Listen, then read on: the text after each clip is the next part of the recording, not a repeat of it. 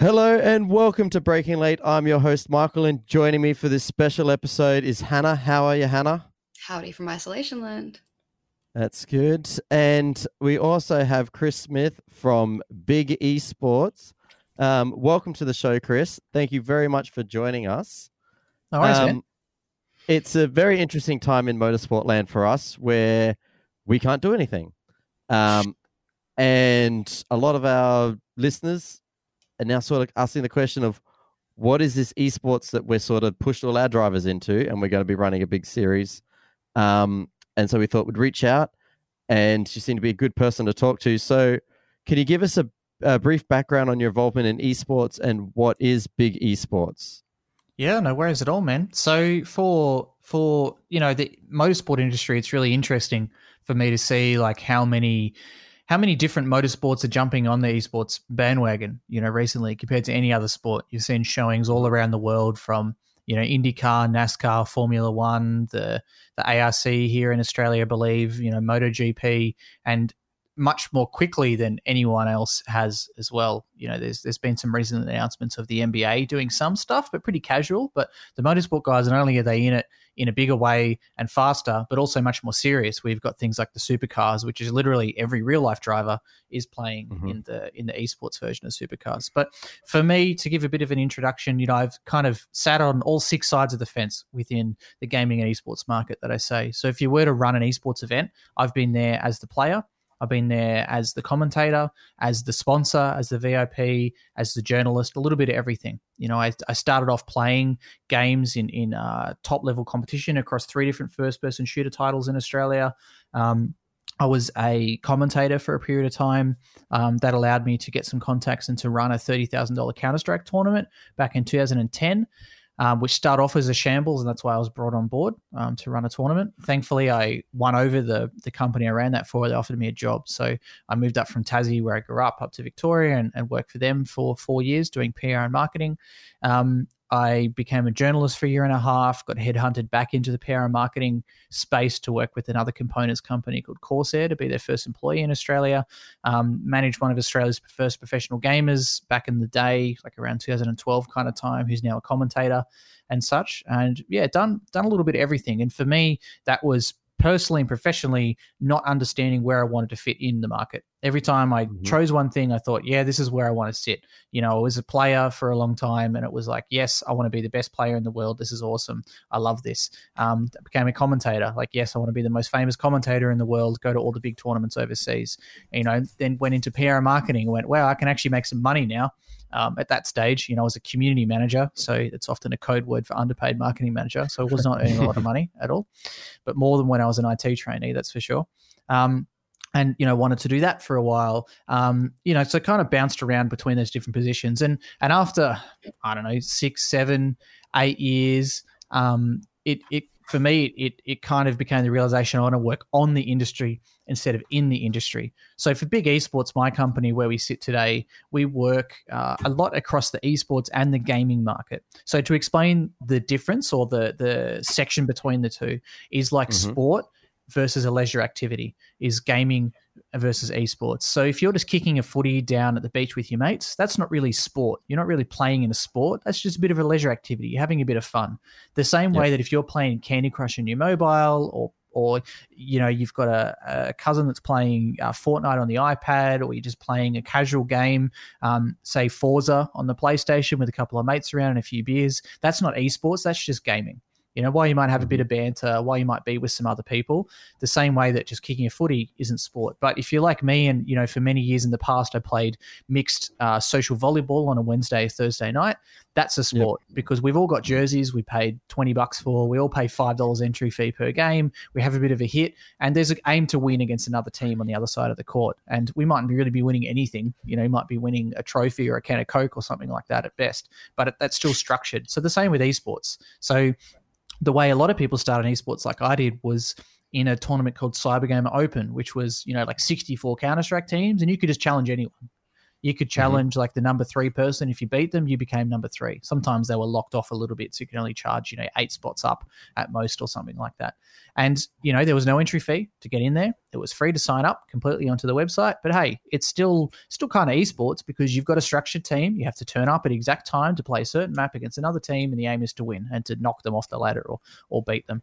All the way up to the professional sport where it sits today. And for us with big esports, we started off, I think, naively purely in the esports space, which a lot of, especially at that stage, 2018, was selling a product to people who didn't understand and didn't want to buy. We would go to, imagine we went to Coca-Cola and we're like, hey guys, I know you've never heard of esports, but you need to pay us money to investigate for you how you should enter esports. So you can see where the problems come from there straight away. And we realized quickly that, hey, we actually should focus more on the wider gaming market. And to explain the size and the difference between those as well, gaming in Australia alone, from what I understand, is about a $2 to $3 billion business. Esports globally is a $1 billion business. Globally, gaming is bigger than movies and music combined. So if you're looking at that, gaming, it's like gaming is esports, but esports is gaming. There's depending on how you want to explain it. I don't even know if I got that terminology right, but it can be a bit confusing, and the lines can be really blurred because if you're doing squats at the gym to kick a footy further, are you participating in sport? Is it a leisure activity? Is it personal development? What is it? So the same way that if you're, playing CSGO by yourself online and your aim is to become a professional player, are you participating in esports at that time because you're training by yourself? You're not playing in a tournament? It's really hard to say. Ninja, which is the streamer that most people know because he's the guy with the blue hair that all of the, that got a lot of people into Fortnite. He was at Times Square, New York City during the 2019 to 2020 New Year, massive things. Or was it 18 to 19? I can't remember. Anyway, it's often a thing you see in the traditional news is, Ninja, the esports athlete. Well, yeah, kind of, because his goal isn't really to be a pro player. He's an entertainer. But yes, he does play in some tournaments, and sometimes he gets paid to play in these tournaments, and sometimes he'll place in the top 10. But it's not his goal to be a pro guy. He's more of a, he's more of a enthusiast. I guess it's even some part like if you went on, is Who Wants to Be a Millionaire? Is that a sport? You could probably argue that, potentially could be. You can be better than someone else at that. You could train to go on it. So the lines can be really blurred. But for us right now, we do a lot of influencer campaigns. We're working with the Australian Computer Society at the moment, which is partly in gaming. We're working with a UFC fighter, and we're working with a few gaming talent as well, about some gaming, some not gaming, helping people to provide them with cool things they can do over Easter. We're working with one of the creators who's been playing a lot of games with their dad recently, talking about how you can link up and do some cool stuff with your dad, play some games with him, maybe stream on Twitch together, something like that too. So we're kind of floating across both of those. For us as a business too, we looked at our revenue and went, where's a lot of it coming in? Without even trying, it was from influencers. So it makes perfect sense for us to do that, and it allows us to, gain more contact into the industry and to do some more awesome work. We're still doing some consulting. We're still working on some cool stuff upcoming, but obviously with the whole coronavirus stuff as well, things have changed a little bit. Some of our business areas have gone up because a lot of the online and influencer work we're doing. We're working with one particular sport at the moment about rolling out an esports thing for them to do too. Some have gone down. We're planning a massive event in Europe with a third party, which has obviously been postponed or cancelled. We're planning a big event in Australia, a 2,000 to 5,000 ticketed event that also has to be, postponed or cancelled because it's, we're even working with the people that are touring Shaquille O'Neal here in June, but talking to them, it's like, well, is that still happening? Who knows? You can't say yes, you can't say no. So a lot of it with like our planning was like, well, let's just not plan because we don't want to spend so many, people hours of planning everything for it simply to maybe or maybe not, go ahead. So now is the time for us to double down on content, to double down on influencers, and to rethink some of our strategy. And we're not, we're lucky in the fact that, myself and my business aren't struggling. Like we can still operate perfectly fine. We don't have any troubles, paying our bills or rent or anything like that. So this is going to provide a bit of time of clarity, like for us to sit back and say, A, how can we help other people, which we're trying to do with like our online course and such, but B, how can we rethink what we're doing? For sure. And just quickly to jump on something you said as well to make the connection for some of our listeners, I guess the point rather that you made about trying to sell something to people who don't understand what it is and aren't really interested because they don't understand. I guess part of the reason that we decided to invite you in today was to help maybe make our listeners make that connection for this upcoming E-Series, particularly in Supercars, with a lot of the fan base being very traditional, physical sport sort of participants and viewers. Why should they give a crap about this upcoming E-Series, and what does it actually mean for them as a fan? But before that, shall we say hi to our late edition? Hello. Yes. JD has just joined us, so welcome to the show, JD. Thank you. Time zones, they're a hell of a thing, aren't they? Chris, we usually operate between 3 different time zones, just for your knowledge. So Yeah, right. yeah, it's always been a bit of a fun task to schedule these kind of things in. But no, that's an awesome background that you're able to give us. Thank you. And to join us as well with your level of experience is totally awesome. I guess you've kind of touched on quickly that COVID has already affected a bulk of your work in different ways, whether that be up or down. For us, obviously, in motorsport, the impact's been huge. Like, you can't even put a dollar figure on it. I think OzGP was very well documented about how that whole thing went down, and seemed to really be sort of the trigger to the rest of the dominoes falling over for what's probably predicted at this stage to be most of the season for both F1 and Supercars.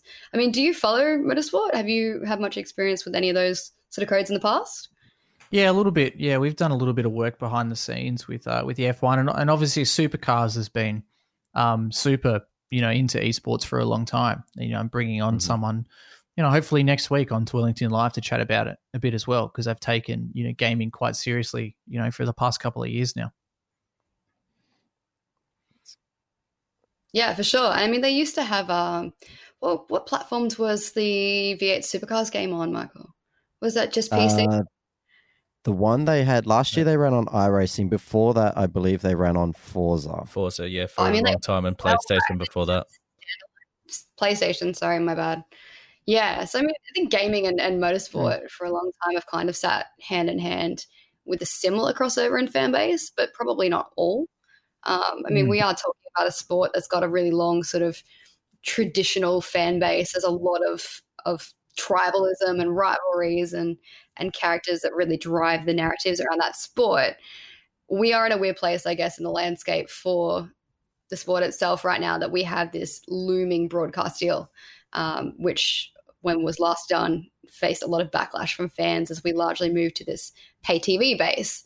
And now we have all this uncertainty around COVID. I think they're really hanging on to the E-Series being a bit more of a sort of value add for the fans to help seal that deal in future.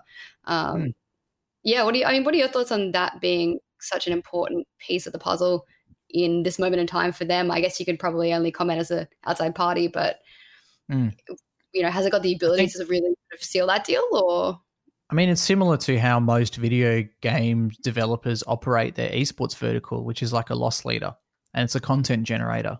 I think it seems quite clear that most of these esports verticals for companies like Riot Games and such don't generate a direct profit off them, but it's marketing and a way for people to be drawn into their company. I guess it'd be very similar as to why Mercedes or Ford might have a supercar themselves. I don't think that they expect that they're going to be able to make a profit directly off that, but they do know, I remember talking to someone who works at Petters years ago, and, their statistics were that if someone's going to buy new shockeys, they're going to ask the person who's a motor racing fan.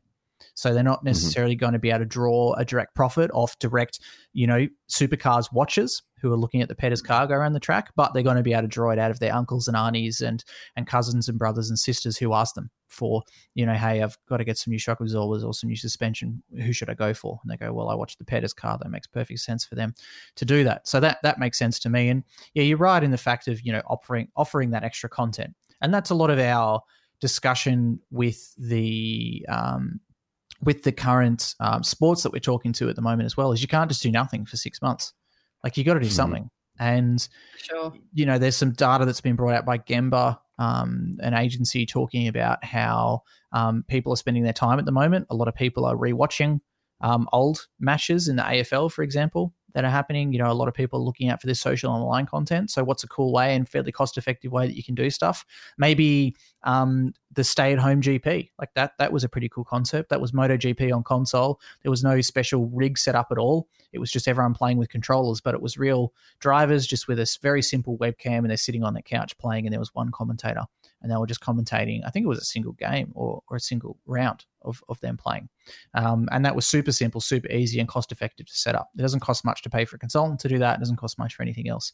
One sport that we have been talking to, which is a smaller sport, has just said, well, we're going to have to post a $200,000 loss because of some operating costs we had to take on due to these shutdowns. So, if you're able to work with a consultancy company to spin up a cool esports thing or a cool gaming thing that's cost effective for you, that costs $20K, that costs $30K, which is very realistic, that's 10% of that kind of cost. And understanding that it's hard because also you're asking people to spend more money when they're trying to save more money, but it's the whole, the AFL could save money by not buying Marvel Stadium. The AFL could save money by not paying any sponsor agents. They could save money by only having 2 teams that play against each other, that kind of stuff too. So, you still need to have some sort of operation. And while the profits may not directly be there, like, with the Petters car or like with anything else, the AFL doesn't make direct profit off everything they ever do, but there's a long-term vision in there. Think about it like, I had this discussion on LinkedIn Live yesterday, was like, when does a company hit that stride when they can start doing the for the future marketing? When can they do the Red Bull can in hand and not worry as much about what's the direct exposure and the direct sales I'm going to get exactly from this campaign, like you would if you're an e-tailer, like you would if you're a startup company who knows that, hey, I got to spend $1 million and I got to get back $1 million too. Otherwise, this is not going to work for me.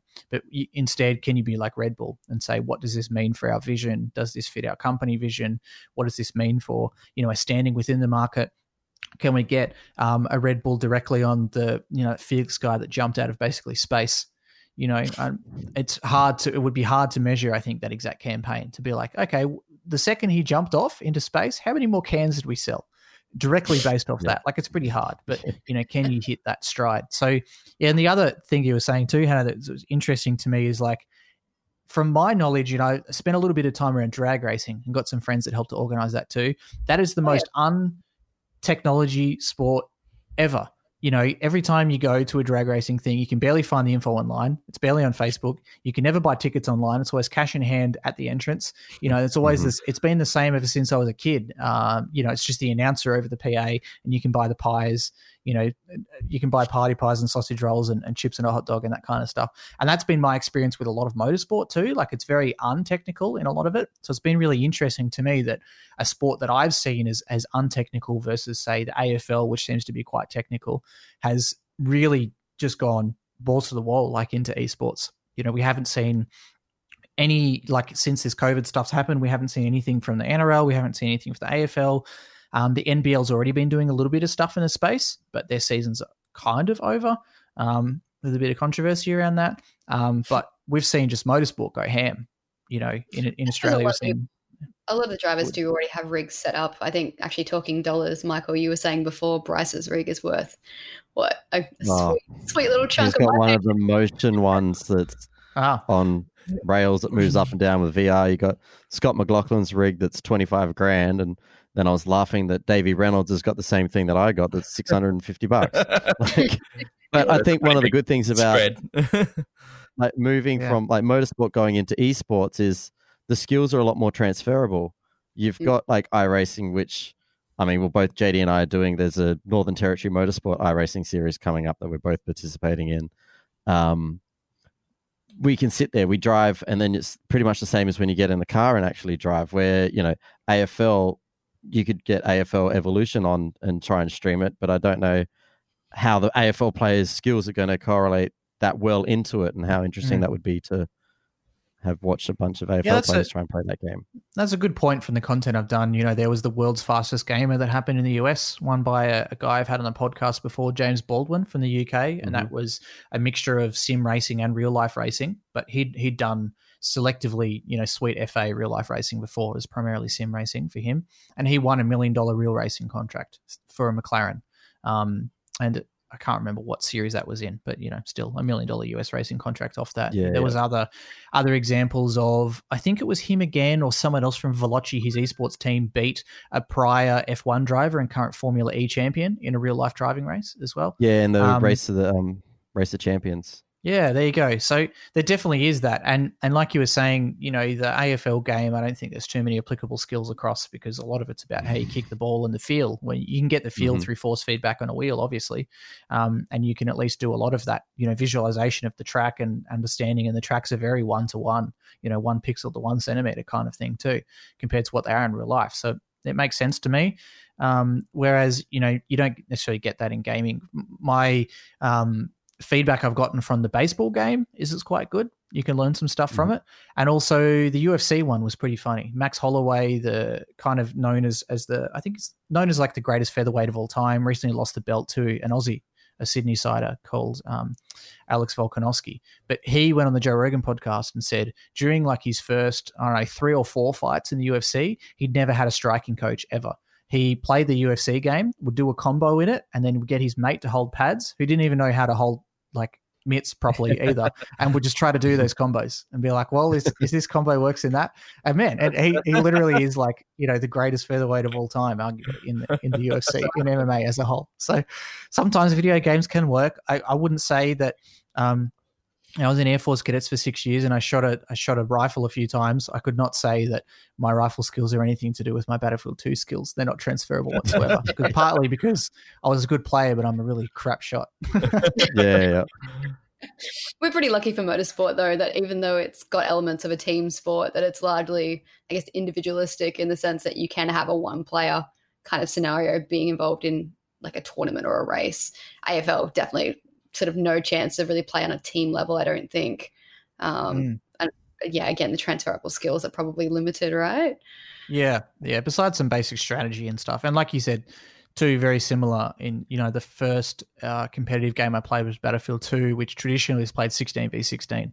And that's why it was never going to be a big esport. It's just impossible, because then you've really got like a roster of like 40 plus people, because, no one's pro, a lot of people have kids, they're tradies or whatever. So you just kind of like, I just hope that at least 20 people turn up. 4 people's internet connection will probably drop out. You might end up with 16 in the match by the end of it, and a couple people sitting in reserve. Yeah, one driver I think that's done a really good transition into esports and stuff is Lando Norris. He's done fantastic since this coronavirus, and even before that, his streams that he does on Twitch with Max Verstappen are great. And have you seen that he now has to shave his head? I did see that.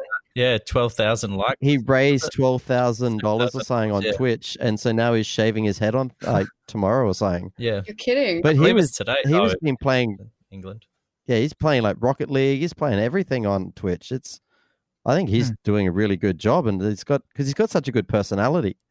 People want to connect with that. I think that comes down to the influencer side of things, where it's really going to grow when we're all sort of starved for our normal sports that we'd normally be watching on our Friday, Saturday. Obviously, footy and everything's played all days of the week these days, but we're starved for that entertainment of the fresh sport, and we've now got all these people out there creating all this new entertainment. It's really cool to see that people are getting really involved that maybe wouldn't have got involved 6 months ago. So obviously your industry, Chris, is exploding right now with everyone that wants to be in their spot, and it's good to see. Yeah, for sure. And it's not easy to stream. It's so different. We've worked with we had Shane Warne playing Fortnite once on a stream, and we worked with a bunch of Instagrammers and stuff as well. And, the Instagrammers who had to turn themselves into a content creator and a streamer, I think they saw how hard it is. Like, it's very different. You can't just post, because I think one advantage of being an Instagrammer that makes things kind of easy is that as long as you have a good schedule and you're living an interesting life, you're documenting what you're doing all the time. Yeah. So you don't need to go out of your way to create a lot of your content, because you're creating a selfie content of something you're already doing. So you just need to be able to keep up that motivation, which can be hard sometimes to keep doing that stuff. But, if you're a makeup artist on YouTube and on Instagram, you're getting really your bang for the buck out of that. But if you're a gaming content creator, a lot of the time it's about playing a game for 5 hours and then sitting down and finding the funny moments of that, cutting it up, sending it to an editor for them to edit, or doing it yourself. Or you need to be live and online on Twitch. And you need to be live and online the same time, the same place, within the same schedule. And that can make things hard too, when people aren't used to having to do that. They're used to turning up to select meetings and waking up and doing things at certain times, but they're not used to being like you know, I have to go live. It's 8 p.m. It's like the same if you turn on the news and it's not there at 6 o'clock. You're like, well, what the hell? Where's the news? Like, so it's interesting for people to get used to that and watching them. And it's not easy to stream too, like reading comments while you're engaging, while you're being funny, entertaining, and also trying to be good at the same time. That can be really hard. So yeah, you're right. He's done a fantastic job.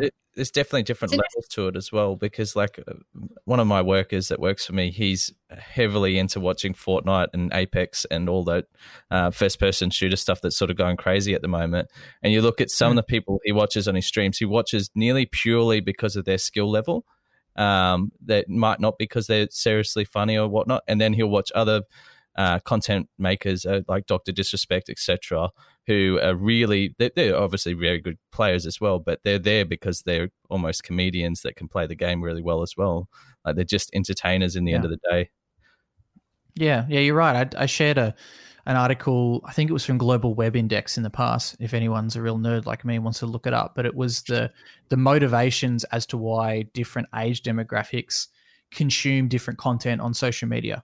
So and different countries as well. So it was like, what's the main reason for millennials in America using social media? A lot of it was to learn and to be entertained. Whereas, and I can't remember all off the top of my head, but China, there was kind of like a ranking from 1 to 5. China's one was a bit different. I think it was more about entertainment, where America and a lot of the West was more about learning how to do something better. And I thought that was fairly interesting. And you're right. Like, you know, usually it's the people who are a bit of a combination. Like Ninja's not crappy at the game at all. He's definitely still top 5, top 10%, but he's not top 1. But he's so much more interesting to watch. And unless you got a very specific game like Dota 2, which I play a lot these days, which is a very high skill ceiling, but also very high entry. It's, you know, it took me years to get into that game because it was simply too hard to learn. That's Dota 2 is one of the only games really where you can get people who are amazingly good but not engaging whatsoever to actually have people watching them. Like there's a guy who's a bit of a meme called Arteezy who doesn't stream with a camera. He basically doesn't talk to his chat at all either, but a lot of people watch him because he's an amazing player. He's won world championships in the past, and when he does talk to the chat, it's hilarious, and people love to make fun of him because it's easy and because he's funny, and he puts on himself, I think, a lot of the time on purpose to do that kind of stuff too. But you know, it doesn't happen very often in many games. No matter how good you are, you still need to be engaging with that. And it's the opposite compared to what a traditional sports person or a traditional movie star is like. What made Hugh Jackman so awesome is because, you know, he's only once a year, he's on your screen, maybe once every 2 years if you're lucky, and then he goes off into his mansion in the hills. You never hear from him again. Maybe he makes one Instagram post every 9 months and, you know, he's doing something cool. But now it's the opposite. It's like they want to see you posting 6 stories a day on Instagram. They want to see 3 tweets a day. They want to see you live on Twitch 4 days a week for 3 hours. They want to see it. They want to see a wrap-up video on YouTube once a week of a cool vlog or wrap-ups of your stream, like things like that too. So you've like always got to be on, like nonstop. It's interesting that you mentioned that too. Like the motorsport fanship, I think our calendar, as fans, we're very used to the calendar being quite spaced out, and that's, I guess, for a number of reasons, sort of venues, teams being interstate, that kind of thing. And now we're coming into this E-Series where we're actually looking forward to weekly content, which will be pretty new for us as a fan base. You know, we've been through, I guess, different waves of levels of content in more recent years, particularly with the pay TV deal. We did have a weekly panel show at one point, which was dropped by Fox shortly afterwards. But yeah, like in an era where fans are screaming for constant content, like you said, I think motorsport has been quite slow to adopt that in general. Unfortunately, supercars and Australian motorsport probably a little slower than the general world again. But yeah, I'm personally super looking forward to seeing that every, you know, Friday or Saturday night and going, here's my time to tune in. Yeah, that's pretty true. I guess esports has the opposite problem. In a game like CSGO, where there's no structured league made by the developer, there's been too much content a lot of the time. Like in the past, even in Australia, there was 5 leagues operating at once. There was like the AirCA Mountain Dew League. There was a Cybergamer Online League, the ESL AUNZ Online League. There was a qualifiers for the Zowie BenQ finals in, you know, I think it was the finals in Malaysia, somewhere in Southeast Asia or the Philippines, you know, et cetera, et cetera. So it was like 5 leagues happening at once, and there was just too much content. And I realized, I saw this on Reddit. I didn't realize till I read it on Reddit. I've been a fan of the UFC for a little bit in MMA, and you know, someone saying, I didn't realize how much it took for advantage having UFC on basically every weekend. And I found out that too. That's like, I want content right now. And I've seen, you know, my girlfriend's brother post some funny Snapchats about that too. He's like, man, I'm just going into withdrawals because there's no AFL, and he's just listening to like the AFL, the songs that each of the teams have, even the ones he don't follow. He's just listening to it, laying on the couch, listening to it. He's like having withdrawals without having that content there because he's a cricket fan as well. So cricket's over, and now there's nothing to back that up with the AFL, and Nothing to fill the void. Yeah, and that's part of what it is too. It's like, yes, the stay-at-home GP was amateur as far as esports goes. You know, they were just playing on the couch on consoles. You know, who knows if some of them had ever even played that game before? Who knows? Yeah. But at least it was something. It was some content. It was real. Mhm. It was real writers playing a game on a stream, and they were having fun. They were smiling. They were laughing. Someone won out of it. You know, there's an NBA tournament coming up, which is NBA players that are playing. And I think Kevin Durant's seeded number 1, and the first place prize is $100K to a charity that they choose. Like, yes, it's the game. Yes, it's not real life. You know, it's not even a 1v1 shootout where they have to keep 1.5 meters away from each other. But, you know, at least it's something. It's some sort of content for people to watch. For sure. And I guess that with that considered as well, the questions then raised that, especially because it's not necessarily going to be contributing to our championship, speaking from the supercars side of things, running this E-Series, I guess boys, I'm going to throw out to you, like what as a fan are we going to expect from this E-Series coming up? Like what do you reckon it's going to deliver for those of us who are screaming for this content right now? Michael, you want to go first? Yeah, I think as fans, I just want to see my drivers drive again. But love lost. I think, I'm really looking forward to more of a level playing field, to be honest. I know the iRacing are using a fixed setup, so all the cars are going to be the same, unlike in the current state of like real life driving, where you're going to have your Red Bulls and your Penske's that are going to have a much greater engineering setup towards everything, and that they're going to have, they've got the latest parts and such, and they're going to have the fastest cars, where in this one here, we're going to have everything as even playing field. It's going to be great. It'll be interesting, but it's definitely going to shine a light on the younger generation that plays I think so. more. Like, you're going to have obviously it's well documented that Davey Reynolds doesn't like simulators and has barely driven a simulator. So it's going to be hard to see him shine on a simulator. I'm looking forward to it. I'm looking forward to the banter because I think it'll be a little bit looser, structured wise, penalty wise, and stuff like that. It's not going to have as much on the line as a normal race meeting. Going out there in $500,000 car, a lot on the line, takes a lot to get all the crews to every meeting. It's just so much money pours into this sport. So it is a really serious sport where this can be a little bit sort of backseat. Still they'll take, they're racing drivers. They're going to take it seriously. They can't even go to a high kart track without bashing into each other. Properly race into each other. Do you think there's like a risk in that divide and skill level where you're going to have those guys at the back who are just trying to go for the biggest crash award, as opposed to the guys at the front, like your Scotties, your SVGs, your Antons, and these guys who are really skilled, who are going to want to go out there and go hell for leather, and then maybe get tangled up in all that mess in the back? Like, should there be something on the line? Like, should there be some kind of prize for this, considering it's not championship based, to make people kind of take it a bit more seriously? Yeah, I wouldn't be surprised if they pull something out towards the end of it.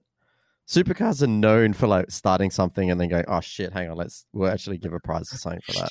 Yeah, be like the Endurance Cup sort of thing, like just nowhere near as prestigious. Yeah.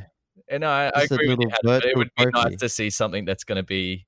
It would be interesting to see if after this is all over, say next year, whenever we get out of this crisis, whether their E-Series continues to go further on and on and on. Like, are we going to see a summer E-Series in 2021, season, etc.? Like, you know what I mean? Like, it's something that supercars and Formula One could probably learn to get a bit more viewership and keep not bums on seats, but eyes on screens. Even that, like, will they let more main game drivers into the E-Series? Because Formula One's had the E-Series last year. Supercars did, but they had their own E-Series team.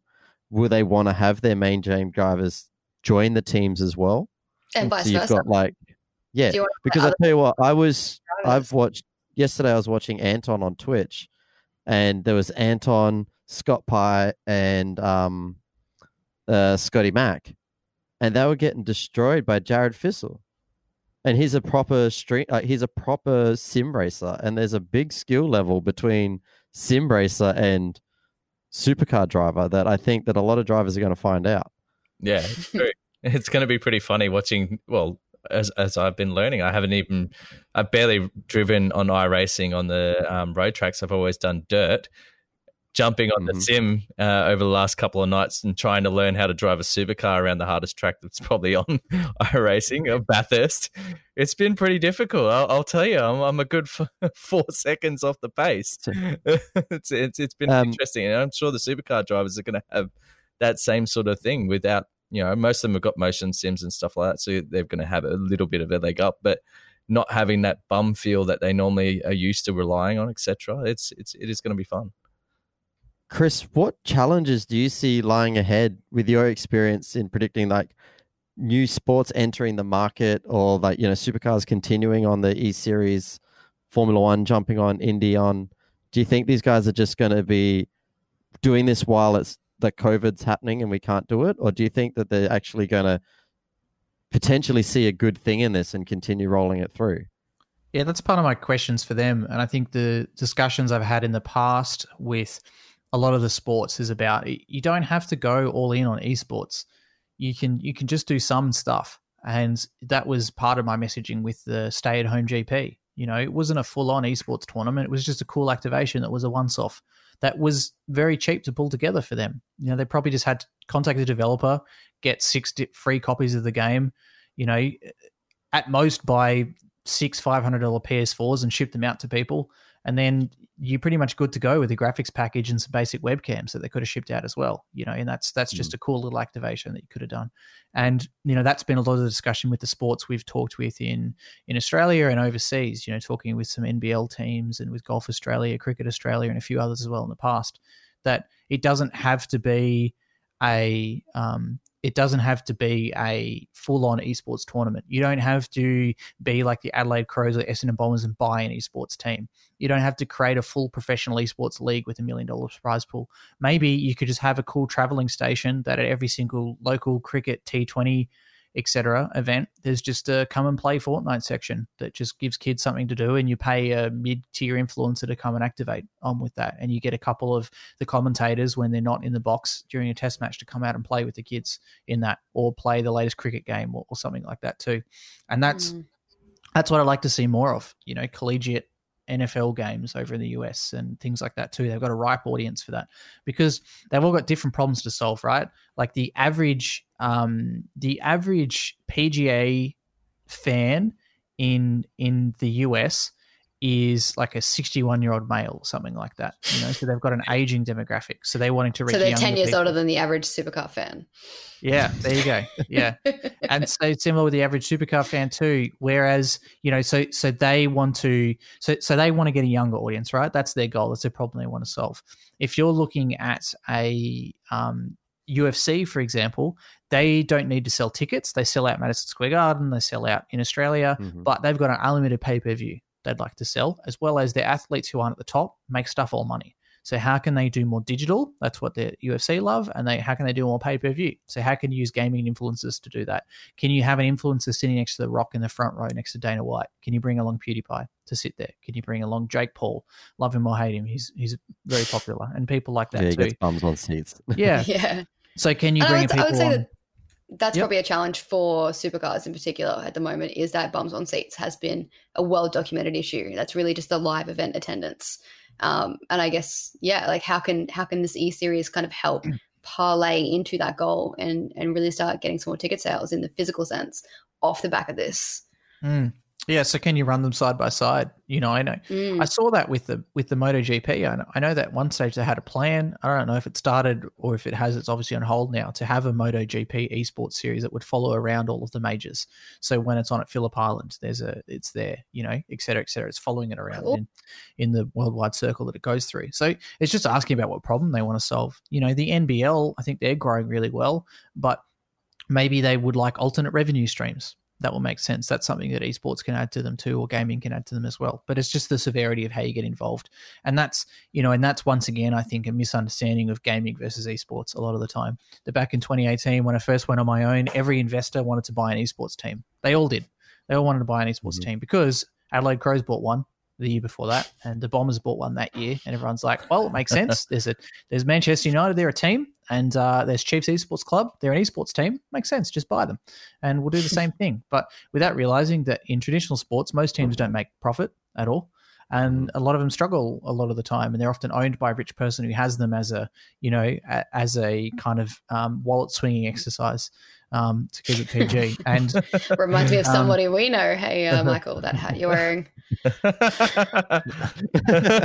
Yeah, so it's about it's about that a lot of the time. So just understanding that there's so much more than just running a pro esports tournament. There's so much more than that. Like, can it be a softer integration? Can it be something a little bit more for the kids? And what's the goal? Is it bums on seats? Is it alternate revenue stream? Is it more digital views? Is it all the above? And that kind of denotes like what you do. If you're looking at an alternate revenue stream and you want to put in some serious capital and you really want to make it a great, fantastic thing, top of the line, yeah, sure, run a $200,000 esports tournament. Put some good budget behind it, get some pro drivers, E and also real life to play in that tournament. Yeah, that's one great thing. But if you're just looking to, try to get some more access to the kids, to the Gen Zs, the millennials, and get them interested, then maybe influencer interaction is better for you. Maybe a digital campaign online where, I've seen a campaign in the past where Ken Block and another like rallycross driver did some content with two USC fighters, like Masvidal, who's huge at the moment, and another one. And they went first to Masvidal's gym, or the other guys, I think it was, I can't remember who the other guy was with them as well. It's an African-American fighter. They went to his gym first and they did some punching techniques, some kicking and stuff. And then, Ken Block and the other guy went and scared the shit out of them in some gymkhana and went jumping over some jumps and, all that kind of stuff too. Like, that's some very basic content, but that's crossing of those worlds. So can you do that with, can you do that with a makeup influencer? Those videos always go viral in Teslas where they get old people and unbeknown people and, stick the foot down as fast as you can to make them shocked to get those reactions. Like, can you do that? But in a sport concept too, can you do that with the NRL? He does some cool stuff with a lifestyle influencer. Popular videos you see all the time too are like, CrossFit athlete tries the Navy SEAL entrance exam and things like that too. So can you do something like that in this concept too? Can you do a gamer who is fit, and there is quite a few of them, versus NRL players in a bench press competition? Click Management did that. They're an influencer crew. They have the Click crew up in Sydney, and they did a fitness competition between all of them because some of them are quite serious about the weights they lift. So they did a whole, who can deadlift the most and who can bench and squat the most and things like that too. So can you do that but chuck in an AFL player or two?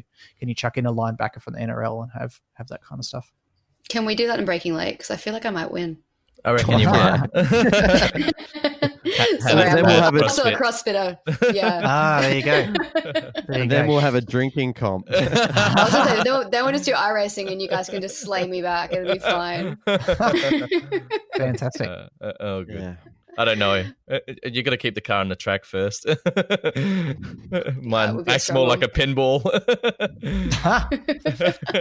Surprisingly hard, isn't it? Yeah, I went to Modem Sims and I drove a Zonda once, and I was like, this will be all right. I didn't make a single corner. Yeah. I'm pretty sure they're the people that made Bryce's rig. Yeah, okay. It's like an 8-way pneumatic rig, and you strap into the thing with the VR goggles, all three monitors in front of your face, and it's like sensory overload. When you first jump in there, I my flight or fight response kind of kicked in. I was like, where the hell am I? That's what I want to try. And you can feel, and it happened when I went to crash into a wall on purpose. I kind of freaked out a bit. I had to tell my brain, no, this isn't real. Even though you can tell it's not real, even though the graphics aren't realistic and stuff, you still feel it because you've got all the sound with headphones on or 7.1 surround sound. You've got immersive. VR. You can see around. It's immersive. You're getting jostled whenever you take off. You're getting jostled backwards. So while it's not G-force, you're still bodies getting thrown around like you're on a, you're on a roller coaster kind of thing. So more like a mechanical bull. Yeah, that's true. Actually, I found that one the first time I did VR, and I was playing a game, and there was a big cliff, and I had to teach myself just step over the cliff. You're in your lounge room. You're fine. You'll be all right. And the first time, I did not want to step over that edge. Yeah, so yeah. Cool. I mean, with Virtua, with zero latency as well. They have this mode where you can PvP, and you've got backpacks on, like computer backpacks and guns, and you're running around shooting other people in virtual reality in this empty warehouse kind of thing. And that happened to me with a ramp. I came up to a ramp and I was like, what do I do? I was like those videos of dogs where the owners put socks on them and they're picking their legs up really high. And that was like me. I was freaking out. Like my brain didn't know how to process it. I got up to a ramp and I was like, well, I can't walk upwards. I'm on flat floor. Like it doesn't compute. So I like kind of shuffled up the ramp and my body kind of went higher in the game. And I was like, whoa, what's going on here? It's trippy as hell. That's cool. Yeah, VR is good, isn't it? I remember the first time playing it at Michael's house, and there was the graphics in the game were terrible as well. It was a really early VR game, and there was a table in the VR game, and I wanted to take the headset off, and I went to put the controls in my hands on the VR table that's not actually there. I'm like, oh, wait, oh. And I had this massive thing where I had to like crouch and put them on the ground because I freaked out. I'm like, I've lost it. Are many of our drivers using VR within their setups? I don't know. It doesn't look like it. Prices, that's the only one. I think it'll be interesting to see because I'm really hoping that supercars allow a lot more driver interaction during the live streaming. I think if they're going to do this, we need to see cameras on them.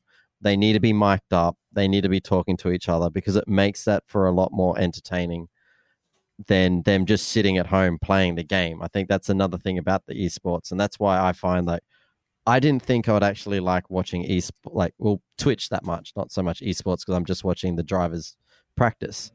But when you get 3 drivers in the room and they're all talking, they're giving each other smack, there's a lot of banter going between them. Plus, they're driving really well. It's actually quite entertaining. And I think if we take that away with their E-Series coming up, you'll be missing an aspect of what makes it good. Yeah, I agree. Yeah. I think esports, like that's one of the coolest things about esports in general that we could really capitalize on in this moment is that if you bring in that aspect of it, our fans are used to seeing drivers with helmets on. You don't even see the person's face. It's just a car going around a circuit. And we do have some access to radio, but only mostly after the event, heavily edited with what's allowed to be released. And seeing some of that sort of uncensored sort of snap reaction in that time could be so cool and help bring some more personalities out to our fans. I mean, Chris, like you were saying before, like a lot of the gamers who are popular for their personalities rather than their skill is like a whole different side of why people watch. Yeah, definitely. Yeah, it adds that extra layer, to what's going on. And, it happens in League of Legends. They've got this thing they call mic check where they jump across to the teams and listen to them. And we used to do that in Battlefield 2 in 2008 when I first started there.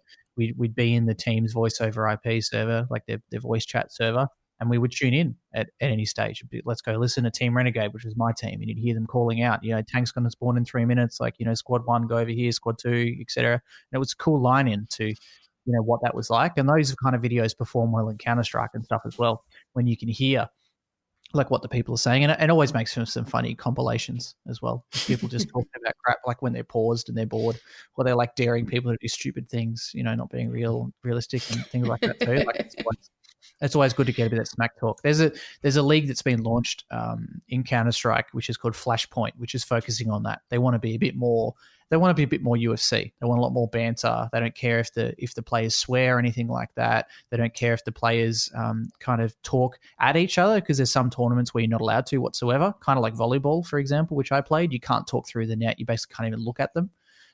You can't kind of interact with the other side. You definitely can't touch them. But the Flashpoint League, they've been like, we're not PG. We want this to be more banter and that kind of stuff. And that's heavily promoted in the UFC. Like, sure, they don't let each other punch on, but when they're doing they do in the cage. But when they're doing the weigh-in, they're in each other's faces. They're telling they're going to beat the crap out of each other. They're throwing things back and forth. And the press conference happens in boxing too, that kind of stuff too. So it's different encouraged. Horses for different courses.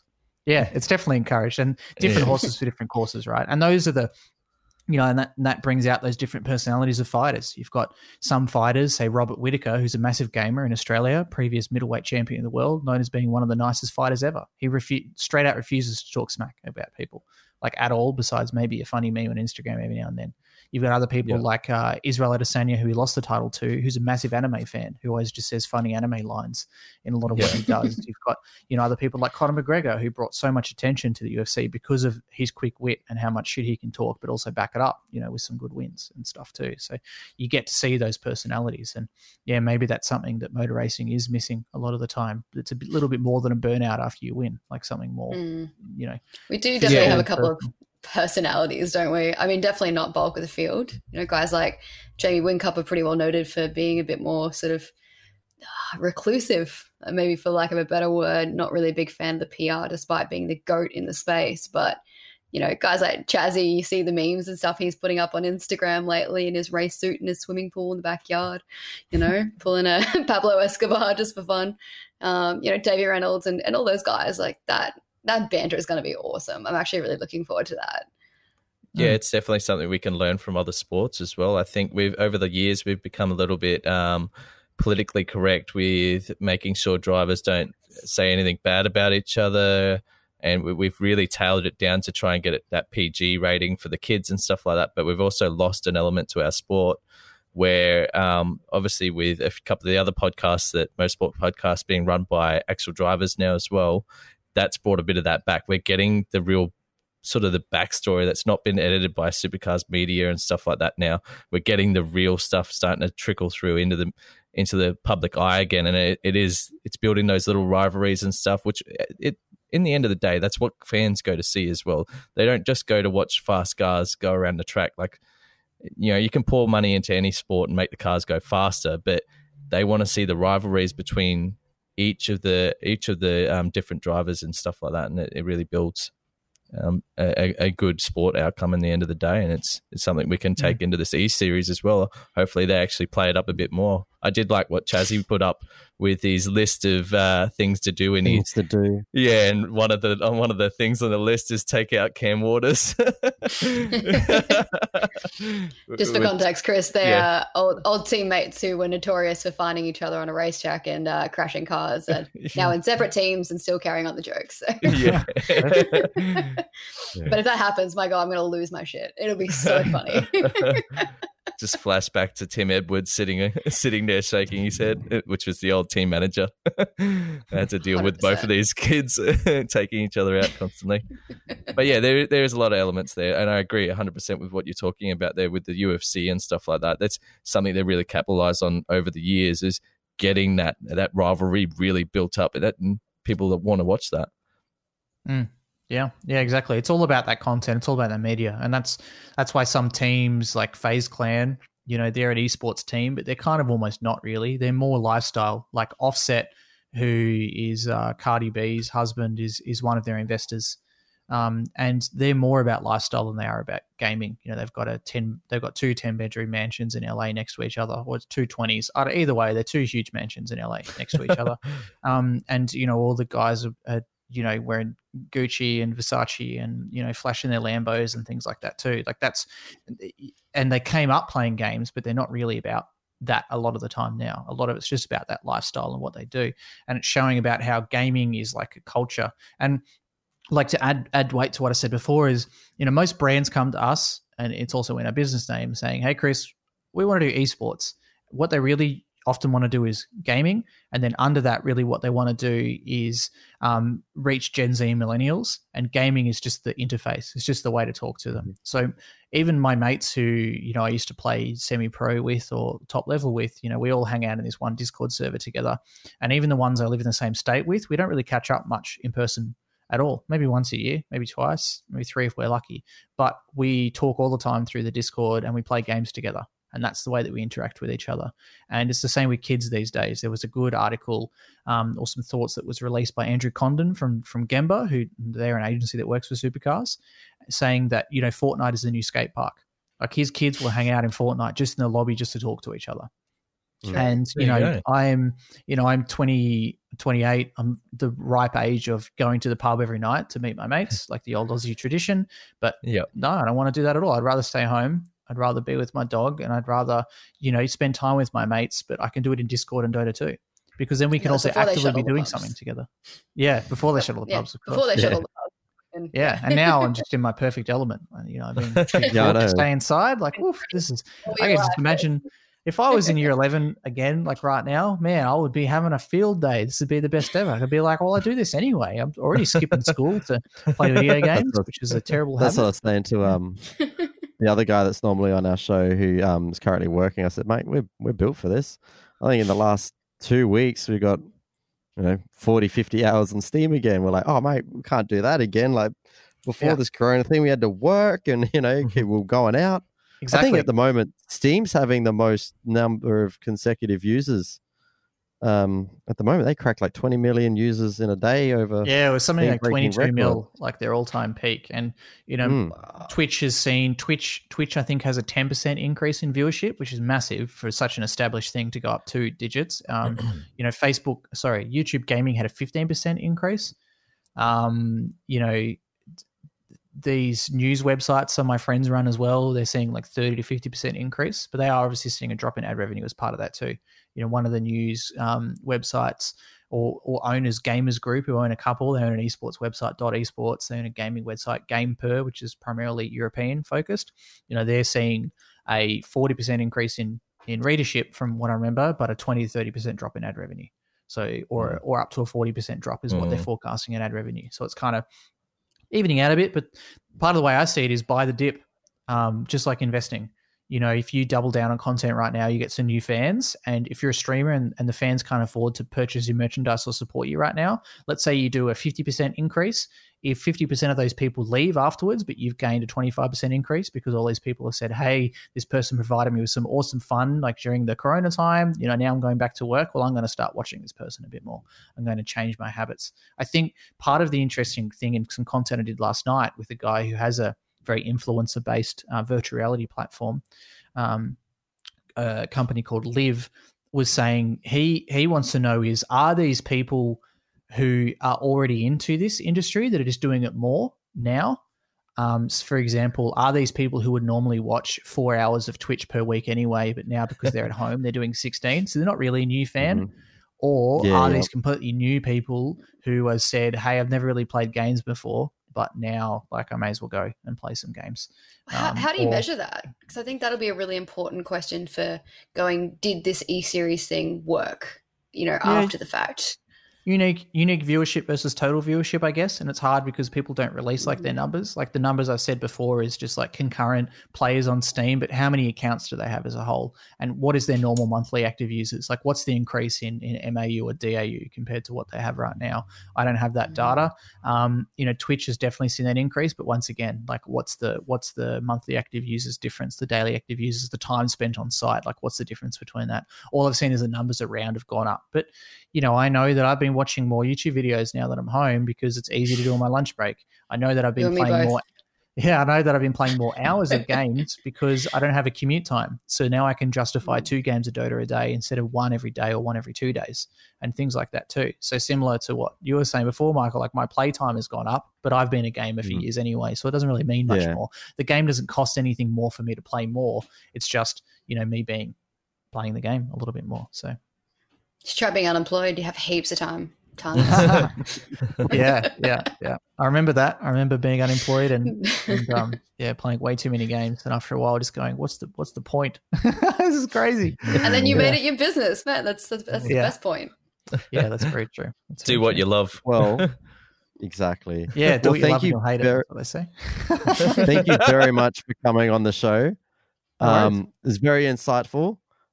Best of luck for everything that you've got, you know, in the future. I hope that this dip, I hope Motorsport fans do come over to esports and sort of stick around. And I kind of hope that our esports will bring some more fans into motorsport and it works both ways. Appreciate your time greatly.